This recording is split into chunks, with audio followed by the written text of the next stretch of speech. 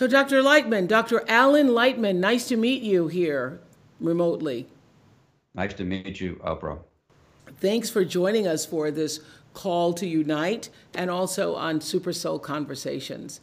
From the moment I read that article that you wrote in The Atlantic recently, titled "The Virus is a Reminder of Something Lost Long Ago," perfect title, might I say, I was so moved by your words. I've been wanting to talk with you about it. So I'm glad we had this opportunity. So before we get started, I just want to introduce you all to tell you who Dr. Lightman is. He's a physicist, also a humanities professor at MIT. You're known as one of the few scientists who's also a best-selling writer of novels and one who embraces spirituality. That's what got my attention, a scientist who embraces spirituality. Sounds like, to me, you're a Renaissance man for times such as this. Well, the world has gotten more and more interdisciplinary, so we need people that can cross disciplines and talk to each other. So before we talk about that article in The Atlantic, and I was just sharing with you before we started that The Atlantic is doing a great job on COVID. I mean, I think their articles, they're so nonpartisan, you just feel the truth in them. I wanted to ask you about an experience that you wrote about in one of your books called Searching for the Stars on an Island in Maine. So you were on a boat at night on the ocean when you had a transformative, almost transcendent experience. Share that with our audience, will you? Well, I was coming back to an island late at night. It was after midnight, and it was a clear night, and there was no one out on the water. And I turned off the engine of the boat, and it got even quieter. And then I turned off the running lights of the boat, and it got even darker. And I lay down in the boat and just looked up at the sky. It's just you, just you. Just me. Okay. Just me on the boat.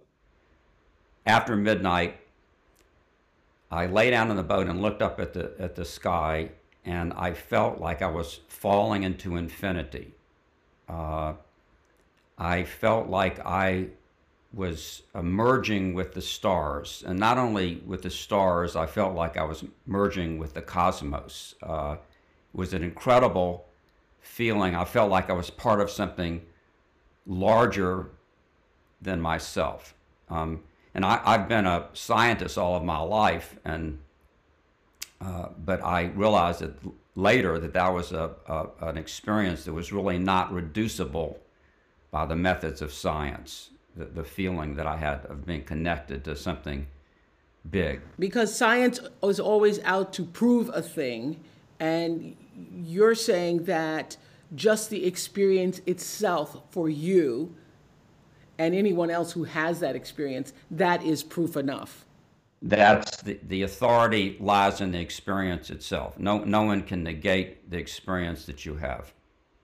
That's pretty amazing coming from a scientist. So we're living in a world now and a time where scientific facts, as we can tell from every news organization, are more important than ever from all the information that we're getting. We're living in a time where scientific fact is so important. But you say that there is actually room for us to understand that there is an invisible and, as we just said, unprovable but real connection between all living things in the universe. Can you explain a little bit more about that?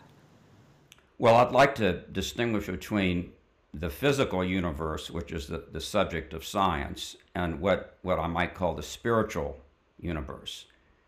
And by the spiritual universe, I mean the collection of all of those experiences that we have where we're tied to something larger than ourselves. I'm not talking about organized religion. I'm talking about this very vital personal experience like the one I had lying in the boat in Maine, looking up at the stars, where we feel connected to things bigger than ourselves. Well, you know, it's interesting what you describe in the boat. I had an experience like that in 2006. I was walking along a road in Maui, and in an area where the clouds had come down, and it was like we were walking through the clouds. And you could see only through the clouds just a sliver of of a moon, and it looked like the moon. And my friend said, "Oh, that looks like the DreamWorks moon." You could put a boy up there with a fishing pole, and you could just see the sliver of the moon. And as we're walking, it became so still that I tell you, just thinking about it, it makes my eyes water. It became so still that I felt that thing that you're talking about in the boat, where I felt a connection between all time, all life, it just felt, I felt expanded. I felt like I was a part of the clouds. So that's the same thing you're talking about. That's the same thing, and I think I think all of us have had experiences like this. One of the aspects of the experience that you're describing, and I imagine you felt too, is you lose track of your body, you lose track of your ego, you lose track of yourself, and you lose track of time. It's a beautiful experience. So what is that, Dr. Lightman? Is that just a glimpse? That's just a glimpse of what is, right? That's a glimpse at the full present moment that we speak so much of. That's just a tiny little glimpse. Yes. Oh, please call me Alan. Okay. Yes, that's okay, Alan, Dr. Alan. We're talking about transcendent experiences. We should be. Yes. Yeah, it's a glimpse. It's a glimpse of something, and of course, we don't know what that larger thing is. You know, I'm thinking that this pandemic, I think of it as a massive reset for the world.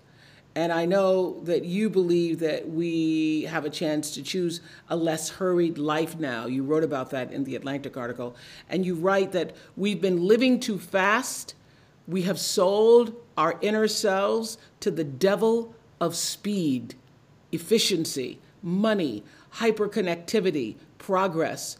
I know you wrote a whole book on this topic called In Praise of Wasting Time. But this time that we have right now, do you think that this is a perfect time to be reset and to do what we're talking about, be more united?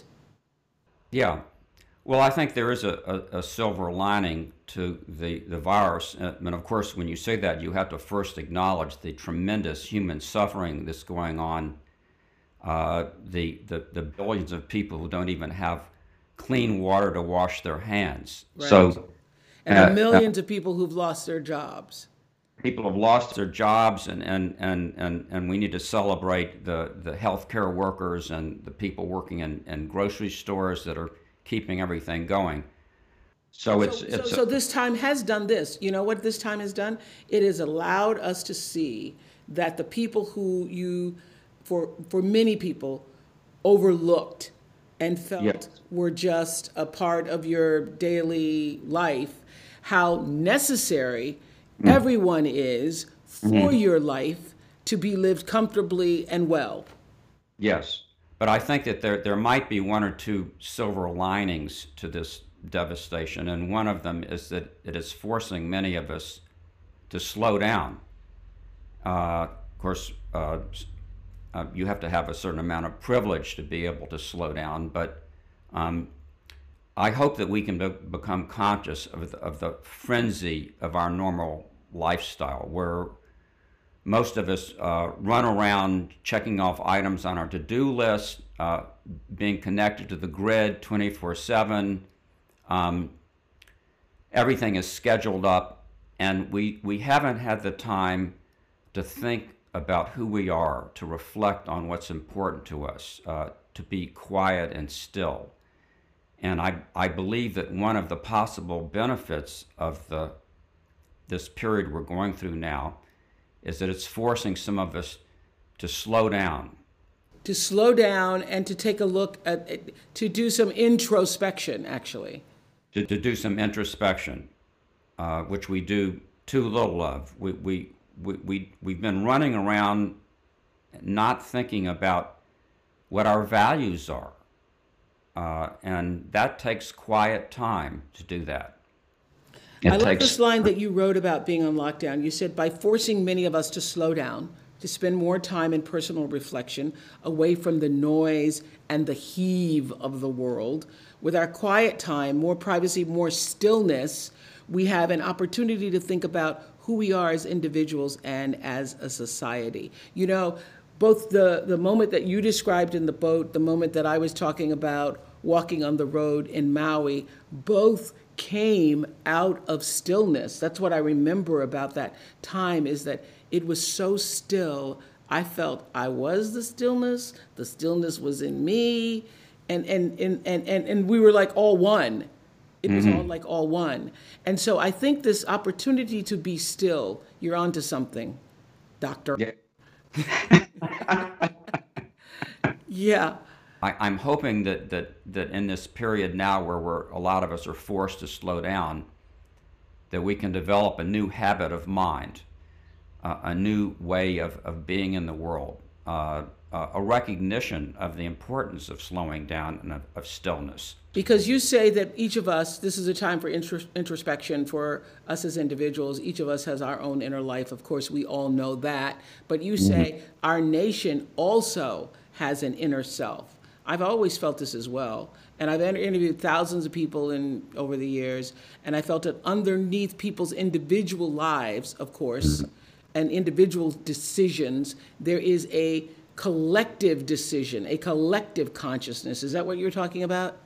Yes, I think so. For me, my inner self is the part of me that imagines, that dreams, that thinks about who I am and what's important to me. And if you think of our whole country, America, as a person with an inner self, does it recognize that it has an inner self? Is it giving itself the stillness and the quiet to think about who America is and what's important to America? Well, this unprecedented global event that Tim Shriver dreamed up, the Call to Unite, is, of course, an ambitious one. And we know everyone is struggling to take care of their own health, take care of their own families, as you mentioned, just what it takes every day to stay present. I think what you said at the beginning of the article in The Atlantic, "The virus is a reminder of something lost long ago," is what we want to take away for this call to unite. You said, in rebuilding a broken world, we all now have the chance, or we will have the chance, to choose a less hurried life. That's what I want. That's what I want too. Thank you so much. Thank you for your time. Thanks for being with us. Thank you, Oprah.